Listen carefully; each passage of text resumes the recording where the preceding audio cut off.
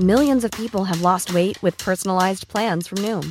Like Evan, who can't stand salads and still lost 50 pounds.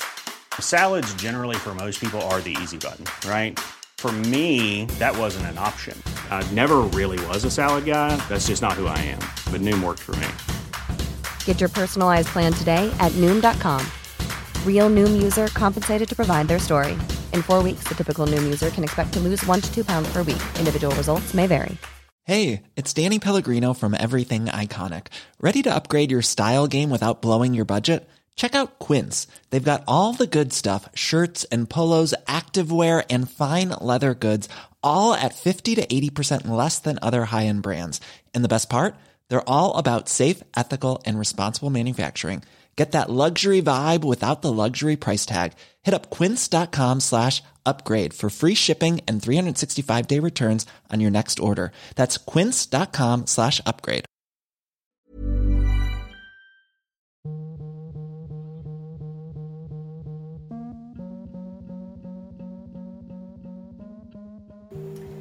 Hello, welcome to this week's episode of the Mum and Mama podcast, brought to you as always by the lovely Golding Accountancy.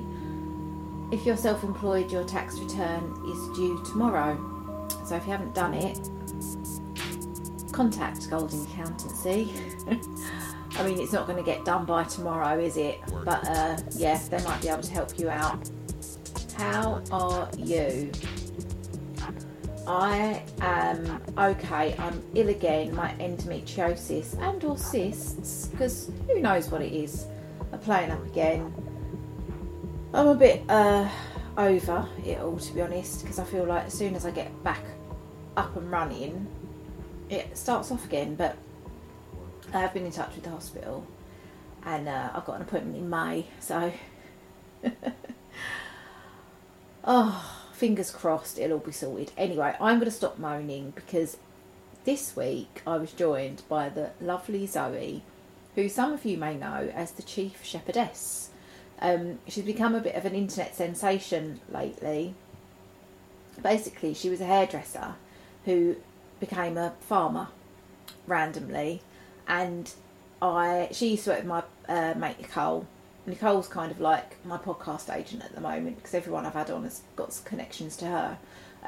But yeah, Nicole basically kind of taught Zoe to hairdress. And then one thing led to another, and she's now a farmer. But we had a lovely chat. It was really interesting. I learned all about different aspects of farming and what led her.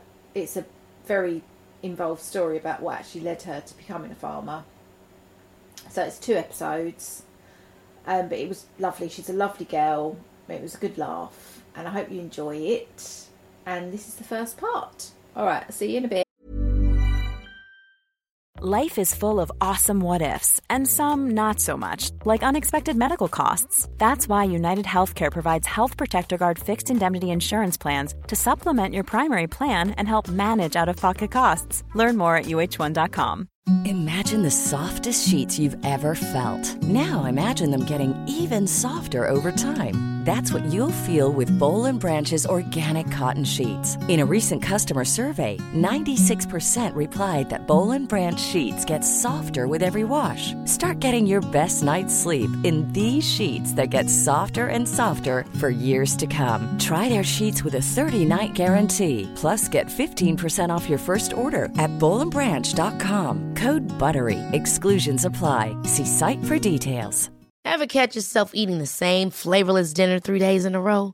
Dreaming of something better? Well, HelloFresh is your guilt-free dream come true, baby. It's me, Keke Palmer. Let's wake up those taste buds with hot, juicy pecan-crusted chicken or garlic butter shrimp scampi. Hello Fresh. Stop dreaming of all the delicious possibilities and dig in at HelloFresh.com. Let's get this dinner party started.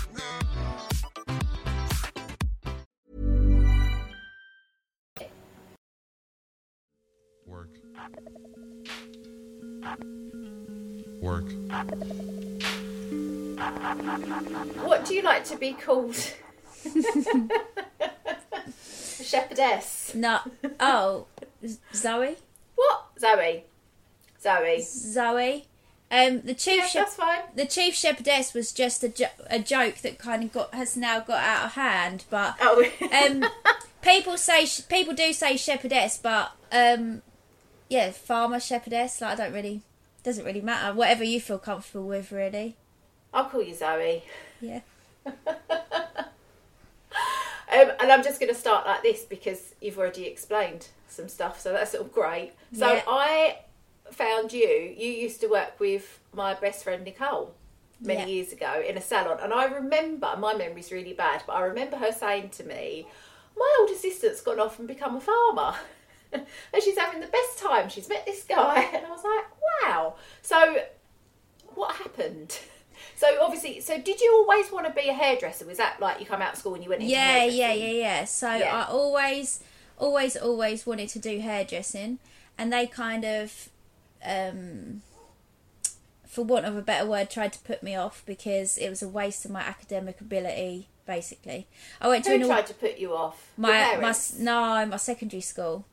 Oh, okay. So my mum and dad were very much like, whatever makes you happy, Zoe. Like, I was very much into dancing, gymnastics. So I was never... My sister was always intellectual from such a young age. But I loved reading, but I was so... It's such a cliche. I was so creative. But I was really into... Yeah. Like physical things, and to learn I had to touch things, where my sister, she would just learn things from reading a book, and then she'd just be fluent at doing anything she put her hand to, whereas I really had to quite try to do anything. Anyway, got into grammar school, girls stuffy grammar school, and you have focus days, don't you? Like, okay, so today we're going to do a whole day on, I don't know, the ambulance service, and you get people coming in to give you talks. And it just bored the hell out of me. Everyone they brought in, I just thought, oh. The only focus day I enjoyed, which is nothing to do with anything I do now, is they bought this huge, like, inflatable dome, and you laid in it, and they had the stars, like the whole solar system was projected. It was incredible. But that's like the only bit of secondary school that I thought, this is a bit of me. It was called a focus day. So basically you just did a whole day on one subject, and all of us did it. So there was like activities and stuff. And a man came in and basically taught us about the solar system, but he was pointing to things on this, like, it was huge. It was like, like, I don't know, I assume your school hall was probably similar to mine. It was like the whole size of where you'd have your assembly. Like, it was massive. And that was probably the only bit of this career, and like... God, that sounds amazing. Yeah, but that was just What job was that for then? I have no idea. I think it was probably just keeping us clicked on when it came to actually listening. But wow.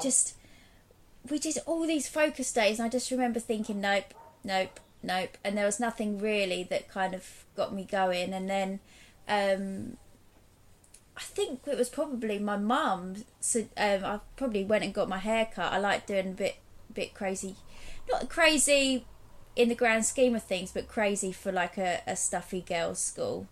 And I used to always get my hair cut by a trainee.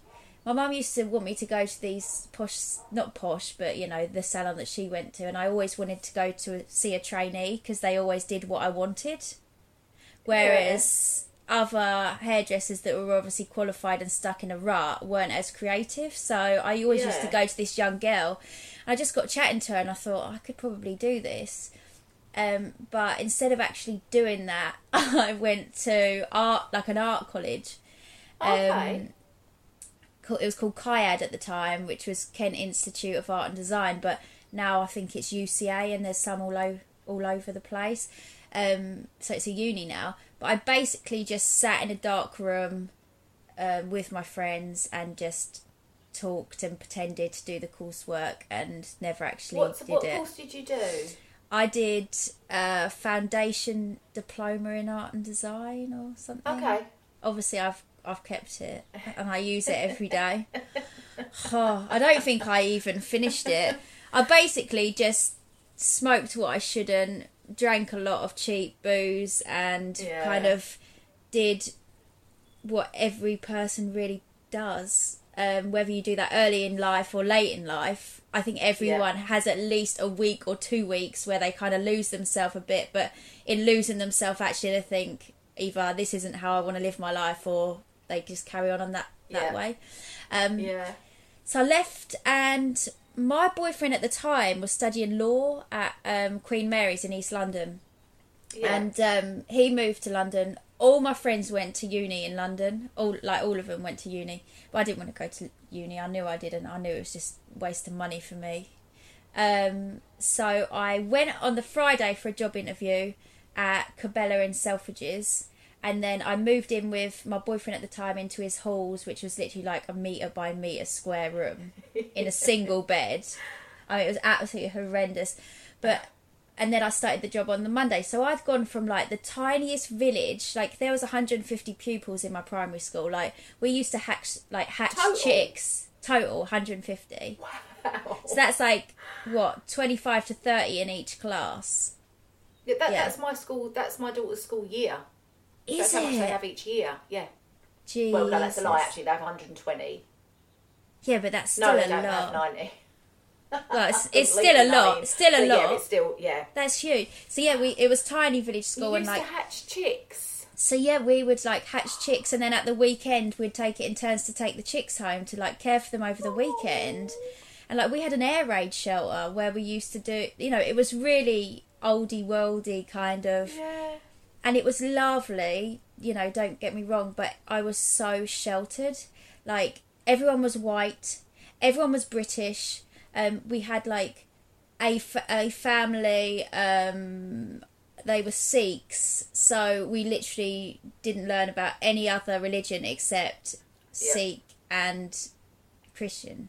We went to the church and had to do harvest, say thanks for harvest, and it was just very...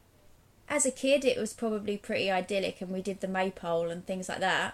But then I'm transported into central London, living in East London, in Whitechapel of all places, working in Selfridges, and I was a bit like, gay people exist? Like, I just couldn't... For me, I just couldn't... I couldn't... Like, I was like a sponge, like I couldn't suck it up quick enough. Which at 18 is pretty sad state of affairs. Like, it's not like my mum and dad didn't culture me, but we never went on holidays and stuff. We used to go to France, or we stayed in the UK camping. Like, I never saw the world, which that could be seen as sad, but actually it gave me quite a nice focus, I guess, when I moved there. Like, I was so intent on learning. So I used to ask loads of questions, and I met people in the salon from all over the world, both clients and obviously stylists. And and what's funny for me, and I always find it really strange, is that blip or whatever while I was in London, which is not a blip because it was such a long time, is just the polar opposite to my life before London and my life now after London. Yeah. But I never felt like a phony. Like, I never felt like I was like pretending to live a different life. I did feel very you know, I was anxious every single day because I hadn't addressed the fact that I suffered from anxiety. But yeah, it's just so strange. It's so strange for me because I didn't feel like I was living a lie or anything. I just kind of got on with it. And it's amazing how different it is when it's not actually that far from when you grew up. No, I mean, how many? What is it? 40 miles? 50 miles? Well, I don't know in miles, but if I get on the fast train, I think it's like 25 minutes into Stratford. yeah. It's not far. No, not at all. And it is so different. And like, some of our sheep are in Southfleet, which it's not, you can see London. If you stand in the field with the sheep, you can see London. And but it feels far away. And so you were in Selfridges? Yeah, so that's where I done my training in Selfridges. And then what was that like working in there? I didn't know that kind of money existed, which sounds so silly, but like growing up, because you can't imagine how much money people have. Like, it's sickening, and I know that sounds really awful to say, but it is actually sickening and how little meaning money has to them. So a few things. The first thing that scared me is I think I was getting paid £80 per week as an apprentice. That money paid for my my rent. I lived off my tip. I lived everything off my tips. So there was a lot of Arabic women that used to get their hair done in Selfridges, and they wouldn't wash their hair themselves at home. They would just only get their hair done in the salon.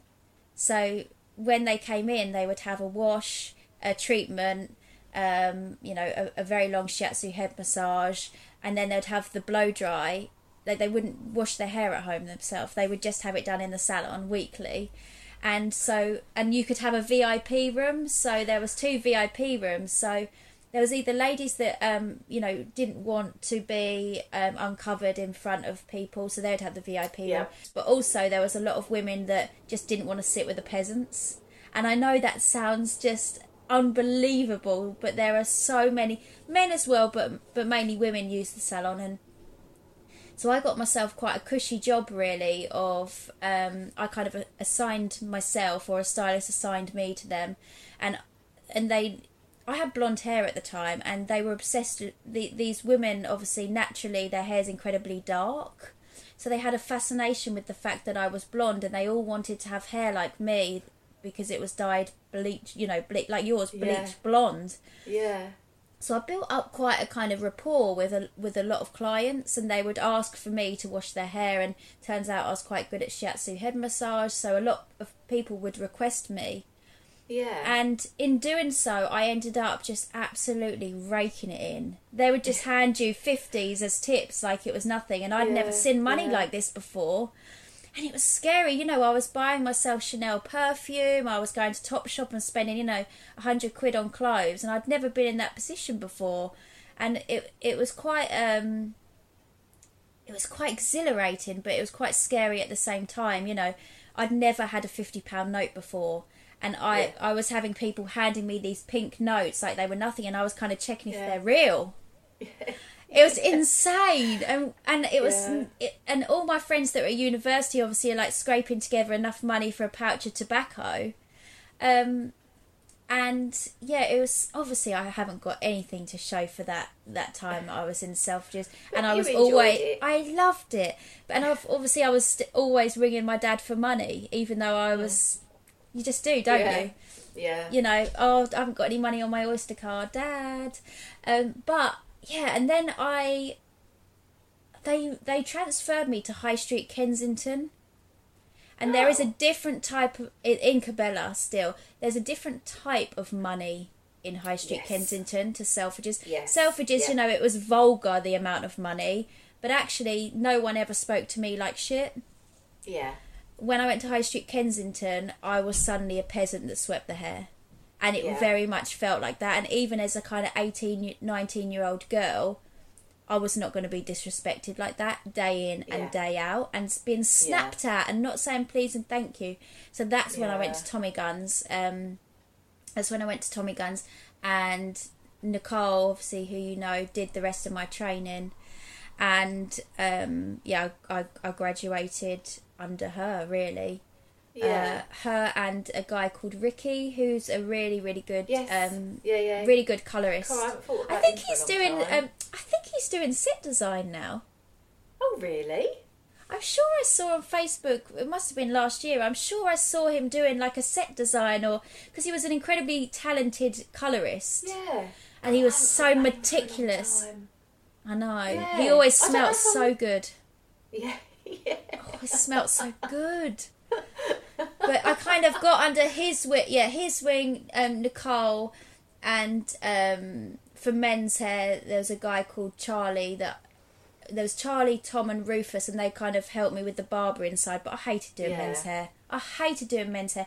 For a start, those vintage chairs didn't go down low enough so I could even comfortably cut their hair, which meant I ended up having to wear high heels, which weren't particularly, comfortable, just to feel like I was in control of the situation because I could actually reach.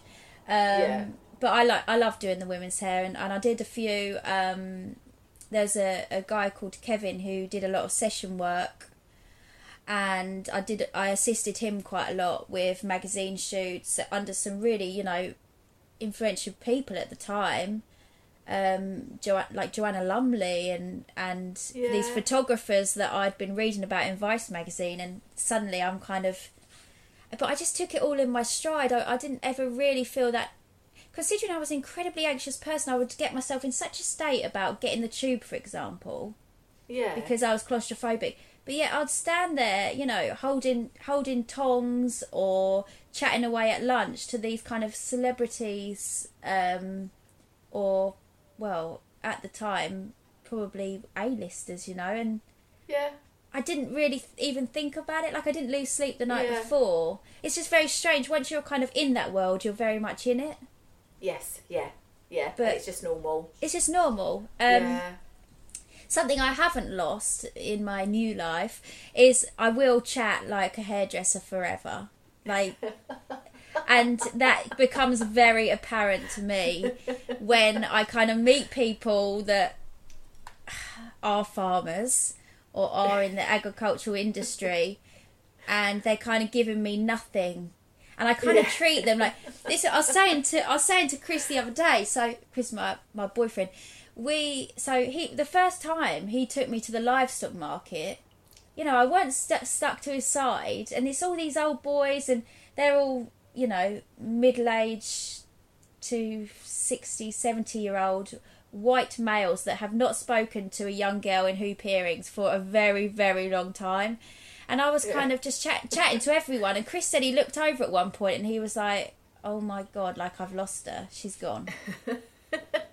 But I loved it because I just spoke to them like they were sitting in my chair and they were a client, which I think is a good skill to have. You know, you can build a relationship with someone in 45 minutes because you want them to come back in 6 weeks. Yeah. And I think that's quite... animals? Yeah, a lot. A lot. Do you know how it's so shit sometimes? It's when it's just me and Chris, like, day in and day out, on the whole it's fine, we just get on with the job, and we do have a laugh. Like, we've both got quite a good sense of humour, and he's a pretty funny guy, and we do have a laugh.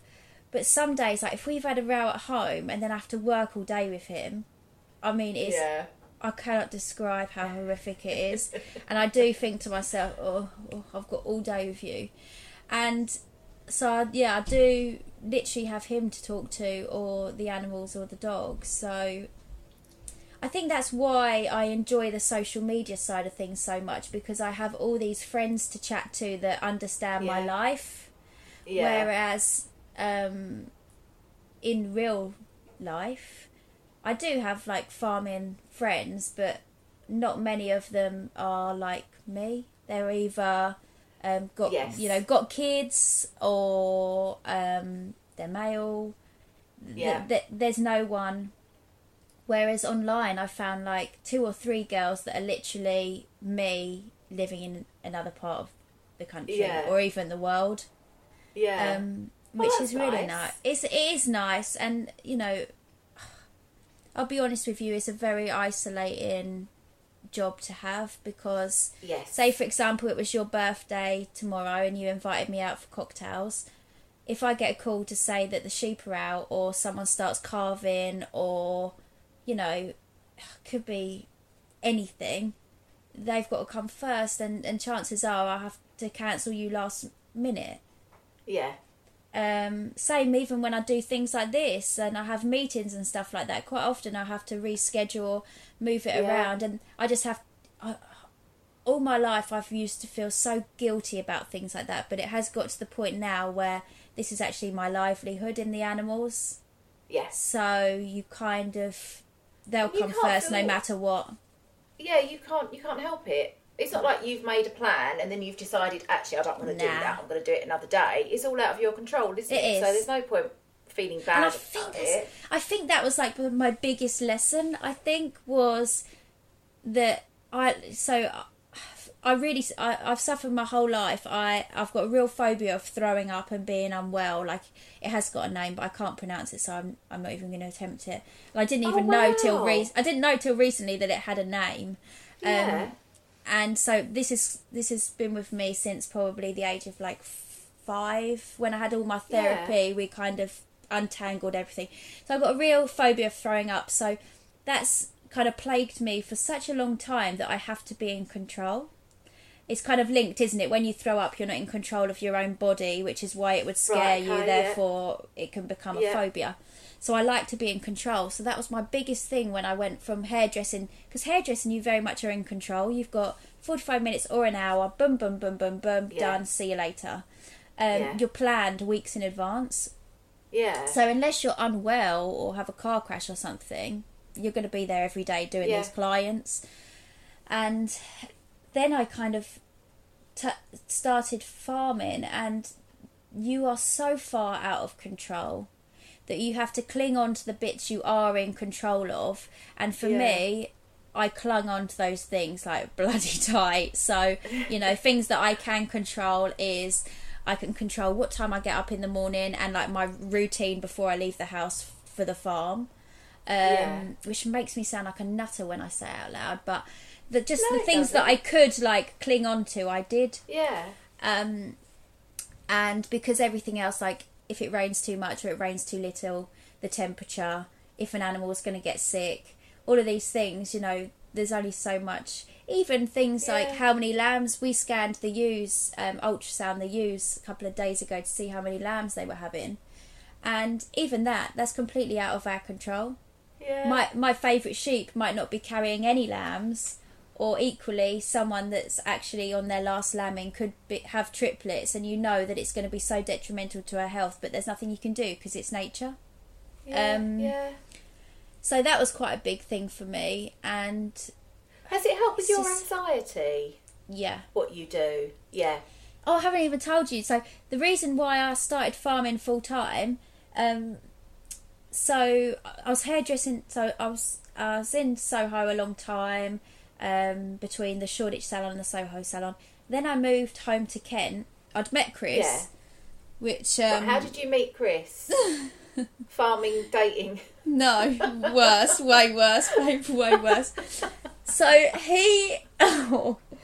Chris used to go drinking with us when we were kids. Not when I say kids, I mean like 16, 17, and he'd be at house parties, but he had a missus and I was with a guy. I don't know who I was with at the time, but I was with a guy, and so like his friends, like his boy mates that he used to hang around with, one of my friends was maybe a girlfriend of it. So like we used to all mingle. But he was a year younger than us, which when you're at school, a year younger is like a huge deal. So he's 18 months younger than me. So he was little Chris. He was always little Chris. And he weren't even that little, but we just used to call him little Chris, little Chris. And I didn't fancy him. I don't even remember that much about him. He doesn't remember me at all. At all. I only remember him. Do you know what I mean? Like, it's so funny anyway. He does. No, he actually didn't. And then he started. He asked to be my friend on Facebook before Instagram, before any of that. He asked to be my friend on Facebook. So we've been together like 8 years actually. Facebook reminded me 8 years, and he just started liking all my photos. And I went on a holiday to Crete, single, with my friend Jamie.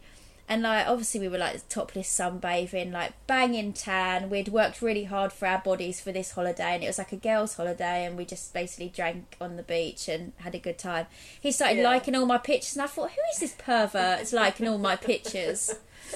And then he just like slyly, sneakily liking my pictures and not stalking, but he had an eye on me, and it was obvious, but we never spoke. And then I went home to my mum and dad's for Christmas in Kent from London, and he got wankered basically and sent me a message saying like, oh, you're a bit fit, or oh, you're fit. And I just thought, oh God. here we go. He's finally grown some bollocks and sent me a message after he's been, And so I can't even remember if I replied or not, but I don't think I did. And then the next morning he was like, oh, sorry, I had a few sherbets last night. A little bit embarrassed. And then he just wouldn't leave me alone, and we was just like to and fro in, messaging. And I didn't not fancy him. In actual fact, his chat was brilliant, and not in a chatting me up way, just in and he felt quite familiar, because I knew he wasn't a dickhead, because he was friends with all my boy mates that had literally protected me through thick and thin my whole childhood. Then he came up to London for a date, and we went to... He was late, first of all, obviously. He was wankered and he was late. And in his pocket he had a pair of pants and a toothbrush in his coat pocket, and I just thought, oh yeah, I know. We had this like whacking great parka, like Stone Island style parka, and then just a pair of pants and a toothbrush in the pocket, and I just thought, oh my gosh. And I was half cut because I'd been really nervous about this date, and so you know Nick really well. There's quite often you won't eat all day in hairdressing, especially that kind of hairdressing. So like I hadn't eaten all day. I maybe probably had like a deck of 20 fags and a bite of a croissant. Like I never would have eaten. And then I was so nervous when I got home I couldn't have dinner, so I was just necking. I don't even know what I'd have been drinking then. Something scummy probably. And so I was half cut. He turned up half cut, and then we went to the pub. And he said he was ordering me singles and him doubles, but I don't know about that. And we ended up learning to do the salsa and doing all of these, like the jive. We learnt to do all of these. This couple, like 50, 60-year-old couple, took us under our wings, and we were basically ready for Strictly Come Dancing by the end of this date. Like, it was really quite fun. And then we went outside for a cigarette, and I used to drink quite a lot, so I didn't think I was a lightweight, but we went out for a cigarette, and it must be because I hadn't eaten all day, and suddenly I was like, you're going to have to take me home. And he went, what?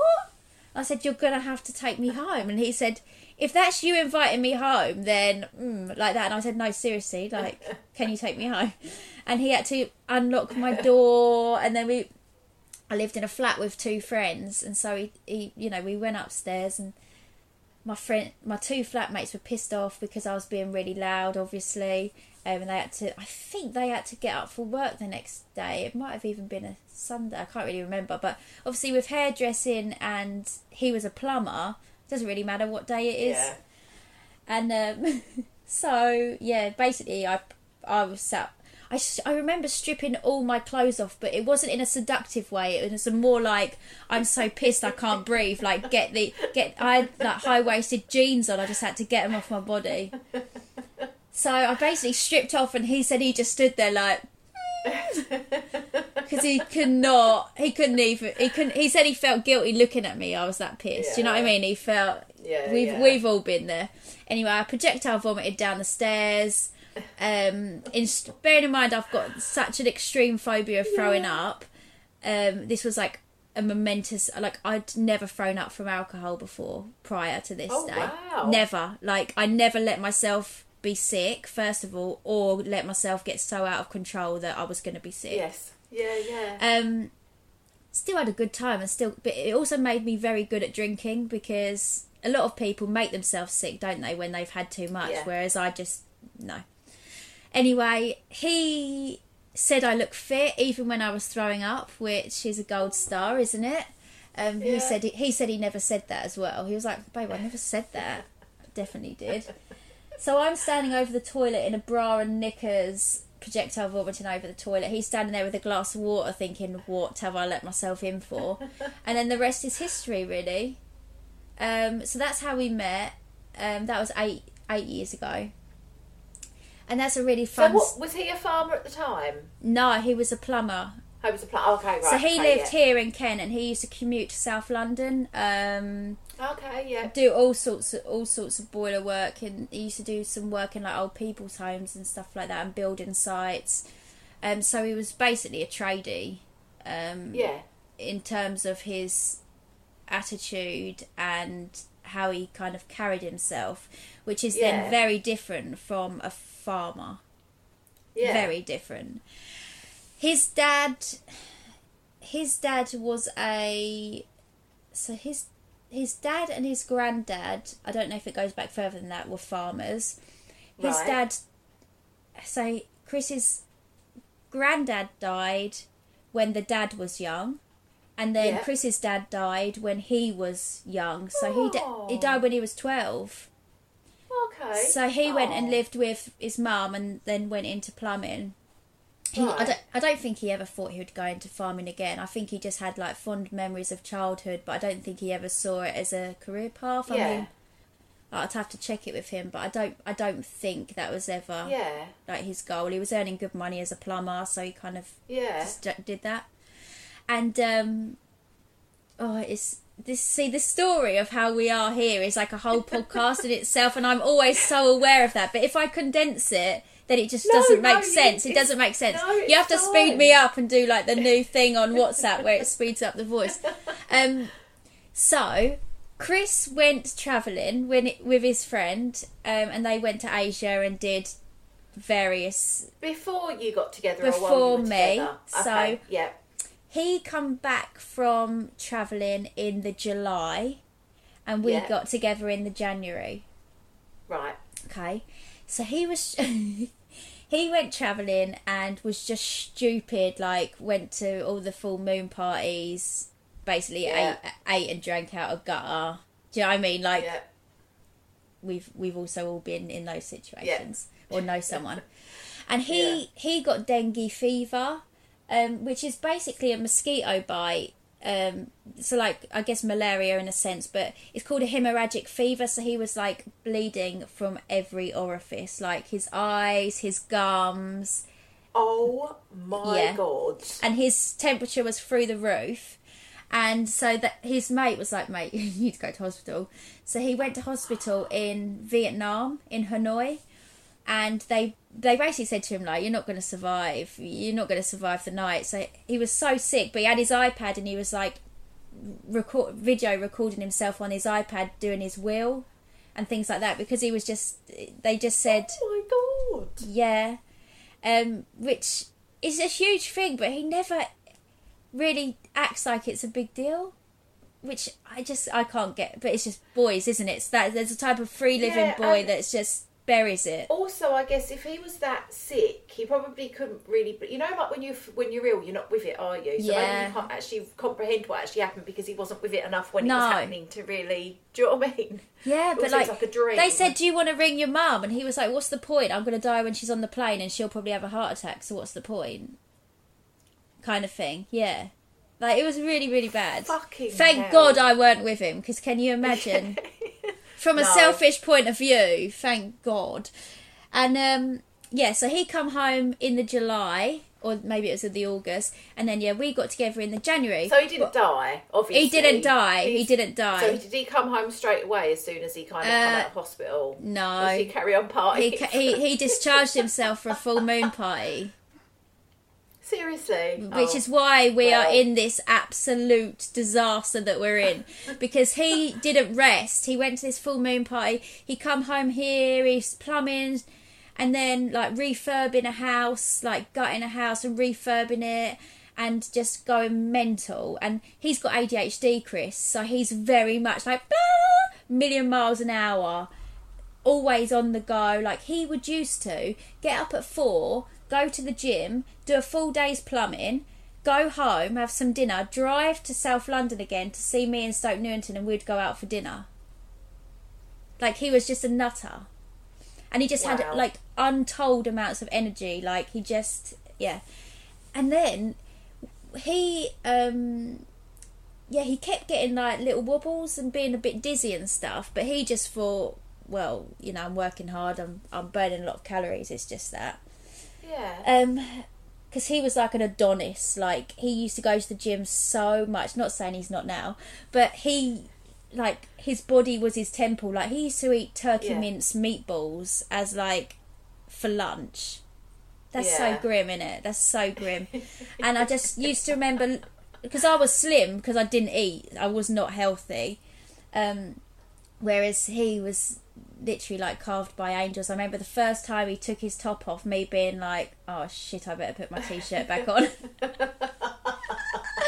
Because I felt so inferior. Like, I literally looked like a pre-pubescent boy, and there's this like, honestly, it was so, I remember so vividly thinking, oh shit, that's way better than I ever imagined. But it didn't like blow me away. Like, I'm not one of these girls that will go weak at the knees with muscles. Like, yeah, it's nice to look at, but actually, if they've got their arm around you in bed, it's actually really uncomfortable because you can't breathe, because your neck's like getting crushed. So yeah, that's completely gone off topic. And anyway, so he didn't get when he came home after all that, he didn't get checked out by the doctors, or? Oh yeah, he went to the doctors, and the doctor said you need to take it easy. Oh, okay, right. Yeah, he did. Because what does it do to you? This thing? So it's something to do with your platelets in your blood. Right. And you have a really high fever.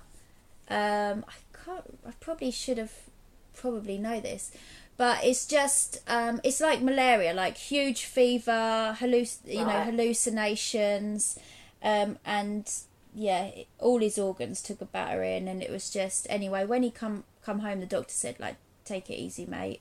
Yeah. I think he had to get checked out at home because he needed paperwork so he could claim on his insurance for all his treatment in Asia on his health insurance, because he'd racked up some hefty bills by the time he got back. And then, so we were like dating, and he kept having a little wobbles, and then he drove up to London. He had to pull over on the to see me, and he had to pull over on the side of the motorway, and he said he had like tunnel vision. Right, yeah. And it was a panic attack. But he'd never had a panic attack before because he was just so easygoing. Like, he'd never even knew what anxiety was. So for him, it was like quite a big moment, that. And, you know, anyone that's ever had a panic attack, you remember your first one because you think you might die. And he managed to get to me, and he was like, oh, God, it's really awful. And he was really out of it. And he woke up the next day and he was fine. We went for breakfast. He said, oh, I might just have a bug or something, you know, I think I'm fine. But I thought it sounded like a panic attack. But because he'd never had one before, it's very difficult to kind of tell someone they've had something when they've never experienced it before. Yeah. And I was trying to say, oh, that happens to me before, you know, blah, blah, blah. And he was like, no. Anyway, we went for breakfast, went to get on the train because we were going to see the baby sloths at London Zoo. One of the sloths had babies, and obviously, being the romantic chap he was taking me to see the baby sloths, which is such a cop-out, by the way, because don't you think that's a cop-out date? I do. It's lovely, but I just think baby sloths, they're going to be a 10 out of 10 date, no matter what, no matter who you're with. Like, it's just no imagination's gone into that. Anyway, we never made it to see the baby sloths because we went to get on the train. It was the overground at Dalston we were getting on, and it's quite like a spacey, like it. Yeah. And I just turned around and he was just on the floor with his head between his knees, sat on the floor. I was like, babe, you okay? And he was like, nah, I'm not fine. And he'd had the funny turn again. And he had to have his arm round me, and he was just staring at the floor, and I had to walk him back to my flat. And I had to ring his mum off his phone and say, you're going to have to drive to London and get Chris. Like, he's had a real funny turn, and he felt like he was going to be sick, and it was just awful. And anyway, long story short, he was in bed for almost a year after that. And the doctors so we'd been together like less than a month, like 3 weeks maybe. Like 3 weeks of solid dating. Like, we knew we were together, that kind of thing. And maybe it was a month. And he kept going to the doctors and saying, look, I cannot get out of bed. And they were saying, oh, it's depression. And he was like, no, you don't understand. Like, I can't get myself a glass of water. It's taken me all the energy for me to come here today. I can't even drive myself. Like, you need to help me. And they kept saying it's depression or it's post-viral fatigue. It's post-viral fatigue. He was like, this isn't fatigue. Like, I think I'm dying. And I genuinely thought he was dying of. I thought he'd contracted, like, I don't know, a weird strain of disease while he'd been away, or I even thought I made him have like HIV tests. I made him have every test under the sun. And like me and his mum were like up all night researching online of what it could potentially be, and making him do all these diets. And in the end, we had to see a private, we borrowed some money and saw a private rheumatologist. And he basically said, you've got ME. He said, ME is such a blanket diagnosis, but we don't know enough about it in terms of science to kind of give you a direct, but you have ME. And he was offered 2 treatments. The real severe treatment so basically his immune system was fighting itself, and it was just stuck in a rut. Is that what ME is? Yeah. So it's an autoimmune disease, and it's, in layman's terms, your immune system fights itself continually, so you're in fight or flight mode all the time. So he'd be wired sometimes like he was on pills.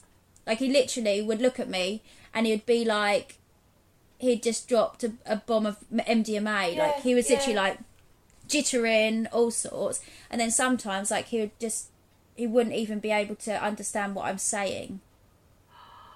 It was really rough. Oh my God. But was that from what he got in Asia, or it caused it? Yeah, so it basically kicked off his immune system, and since then the specialist has said it could have been food poisoning, it could have been a virus, it could have been anything that had set it off, but for you it was the dengue fever that set it off in you. Wow. So it's pretty grim, but there was like 2 maybe not alternative treatments, but the NHS wouldn't have. One was chemotherapy, and one were these anti-malarial drugs, which he's still on, called hydroxychloroquine. So he takes 2 of those a day, and they basically suppress his immune system enough that it's not fighting itself, therefore he's not having all these problems. So he's still on them drugs now. Other stuff? It's suppressing his immune system. Yeah, so like during the pandemic we've had to be incredibly careful. I'll be honest, we're still not doing a crazy amount of social things because he's had his 2 jabs. After the 24th of March, it's all going away. Have you not seen? I know, I did see something that said that. But we haven't really changed the whole time, we still wear the masks in there because at the end of the day, it's a virus that did this to his body. So in actual fact, if he were to catch another one, I don't really fancy taking that gamble of him having it. You don't know how he's going to be because it's such varied effects on people. Until you've got it, you don't know how you're going to be with it, do you? And it's just not worth the risk. I don't want to be the one that gives it to him, frankly.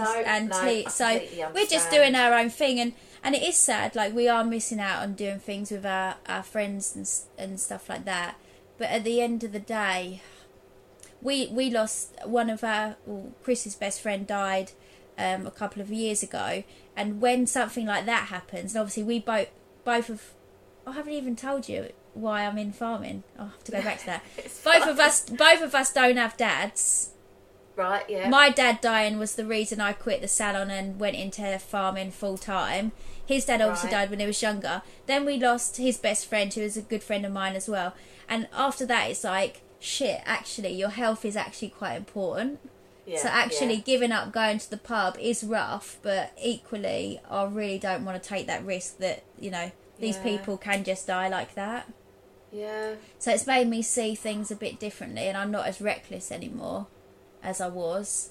But he... So after you had this, so he started... How long did it, from him being so sick, how long did it take to get him on the right medication? Was it a very long process, or did they kind of... Yeah. It was an absolute... The NHS are absolutely brilliant in such a varied range of conditions and situations. But when you're going to a GP for something that is completely... I don't know how to describe it, but like, although it's common-ish, there's not a huge range of scientific knowledge about ME and chronic fatigue syndrome and these kind of... Because some of it's psychological, some of it is physical, and it kind of...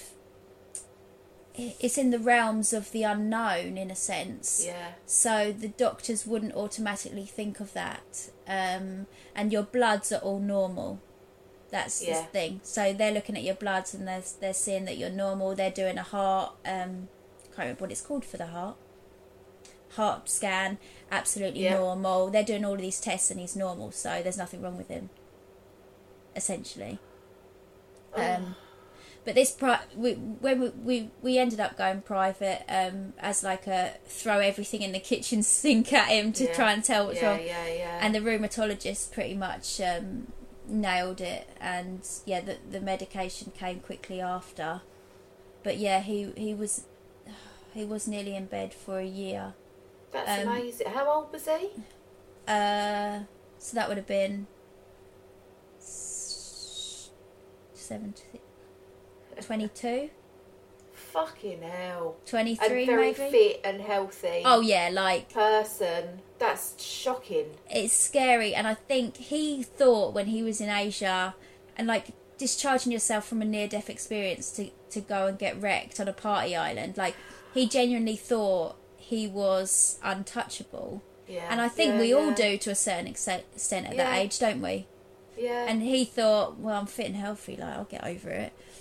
And obviously he didn't, and that was a huge wake-up call for us and actually quite a lot of our friends as well. It was quite a big wake-up call. Yeah, I bet. But no one truly understands, like, even, you know, apart from our direct family, no one truly understands his illness. Yeah. Do you know what I mean? Like, no one truly... Because no one saw him in bed where actually he couldn't string a sentence together, or when he's heaving over the toilet because, you know, we had a little play around in bed kind of... Do you know what I mean? Like, normal, just starting a relationship, things that we should have been doing, he had to prep for days. So I remember we went to... Where did we go? I think we went to, like, the beach or something like that. And that he would be in bed for, like, a week, not being able to move after. Wow. So, but I didn't mind because I'd fallen in love with him really at his worst. It sounds so cliche, but like I fell in love with him while we were having like one word conversations in bed really. So you kind of, I didn't say like, oh, this is forever or anything like that, but I did know that it was maybe a bit deeper than a few of the like flings that I'd had in London. Yeah. And I didn't feel... When I look back, I didn't feel...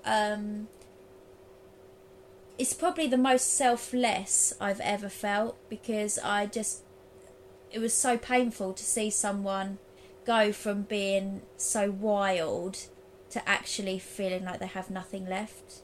It was quite humbling, I guess. But yeah, so... The story of why I'm a farmer. So Chris got wrecked. Good on you for staying. I mean, you must love him. Yeah, I did. You must have loved him to be with someone that young and all that stuff happened. Yeah, because I was still living in London, so during the week I was obviously being like mental, and then I would be getting all dressed up to see my new boyfriend, and then come back and I'd literally just lay in bed and I'd put Sons of Anarchy on the TV. And he would be literally with his eyes shut or looking through the TV because he can't focus on anything. Yeah. So it was pretty shitty. Well, very shitty.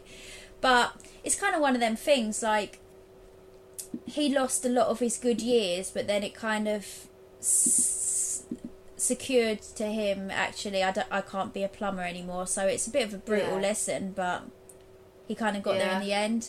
And then, so he started to get a little bit better. And I don't know, I think it might have even been his mum suggested about us getting a puppy, to kind of give him a kick up the arse to start getting his fitness back and things like that. So we bought Indy. She's a Springer Spaniel, she's still alive. And probably for the first like month, he thought it was a mistake and that he couldn't cope, and it was like a real wobble. But his mum was amazing and his stepdad was amazing, and so and then he started teaching her to be. So he used to go shooting as a kid with his dad, and he used to go shooting with Indy. So she would. She'd flush out the pheasants, so he'd train her to turn on a whistle. All the pheasants would fly up, and then the people in the shooting line would then shoot the pheasants, which he used to do as a kid. So he started meeting up with all his dad's old friends and obviously chatting to them and stuff. And then he rang me from Ashford Livestock Market, and I was in the salon, and he told me that he bought some sheep. And I kind of was like, oh yeah, babe, like whatever, you know, it's none of my I felt like it was none of my business. I felt like this was him like going back to his roots, and what I would do whatever to make him happy and whatever to make him well. So if he wants to go buy some sheep, like fuck it, I'm on board. Forgive my ignorance, but obviously I don't know fuck all about this. But obviously, he didn't then take the sheep home with him, did he? No. What happens with that? If you don't have somewhere where you can keep them? You've got to keep sheep. You've got to have something called a CPH number, which is basically I don't know how many acres you've got to have, but so he couldn't just bring them home into our garden. And same with so I've got pygmy goats now, and a lot of people want them as pets, but unless you've got a CPH number, you can't keep livestock. So he had to get he moved them onto his friend's holding number, or his dad's friend holding number, just down the road, while we put in for our own holding number. Right. So we had to wait till we rented a bit of land for ourselves for us to then get a CPH number, and then they could be transferred onto there. So we just borrowed this bit of land, and then I remember him saying, oh yeah, by the way, babe, they're going to be lambing in a couple of weeks. And I think it's 3 weeks or something, and I was like, oh my god. So yeah, it all started from there, and we've now got I think we're lambing 650 ewes. Wow, what does lambing mean? Having their babies. So you just help them have their babies? Yeah. So they'll have their babies, and then their babies at about 7 or 8 months, then obviously go off to be lamb and enter the food chain. Or now we've got a little farm fridge. We sell the meat direct to the consumer. But so how did it go from you buying these 3 sheep or whatever it was, and how do you rent land? Where do you? No, it's not a silly question at all. Not a silly. Don't feel silly. It's not a silly question at all. Trust me, I was the same. So his dad's friend, offered us a bit of land to rent. Wasn't very big. A farm. No, he did, but this was like a separate off a different farmer. Yeah. So we had that, and then just from chatting to people in the livestock market, we got another bit of land to rent. Yeah, so we rented a bit of land, and then we rented another bit of land off farmers, and then we used this. So, say we'd drive past and there was an empty field. Chris got this business card type thing in postcard size, and he would just leave it in people's gates where there was empty fields, saying, do you need someone to graze this area? We're looking at building up our flock, blah blah blah blah. So he used to do that, and we'd email people and God knows what else. Now we probably rent about 9 different locations now. But we still don't own a farm, and I don't think we ever will own a farm. And we don't live on the farm. Oh, really? See, no, I totally thought you had a farm. No. We just rent little bits of land. Yeah. And, one of them has a barn on, so that's like our farm. But we just pay to rent it, and then we live about 20 minutes away from there. Okay. Yeah, so I don't think we'll really ever own a farm. I mean, they're like millions in gold dust, and that's fine. But we would be looking for like a tenant farm, so a farm that had enough acres to hold all our animals. Yeah. Because we've got cattle, and we've got about I think we've got about 50 goats that are going to be giving birth this spring, but we've got last year's kids as well, so we've probably got like 70 or 80 goats as well. So it's quite an operation. Hi, thank you for listening. Isn't she lovely? And the story carries on next week. I can't even talk. So yeah, look forward to that.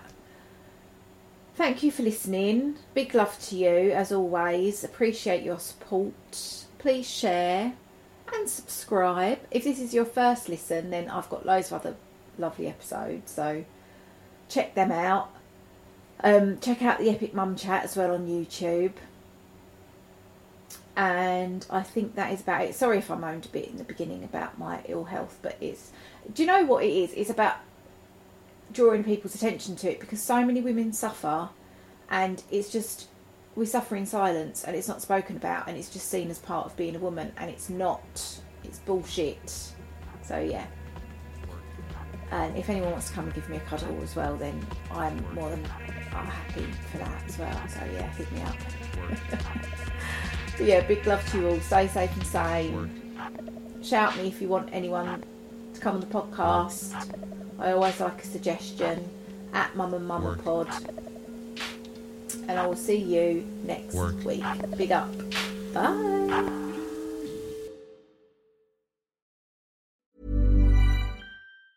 Ever catch yourself eating the same flavorless dinner 3 days in a row?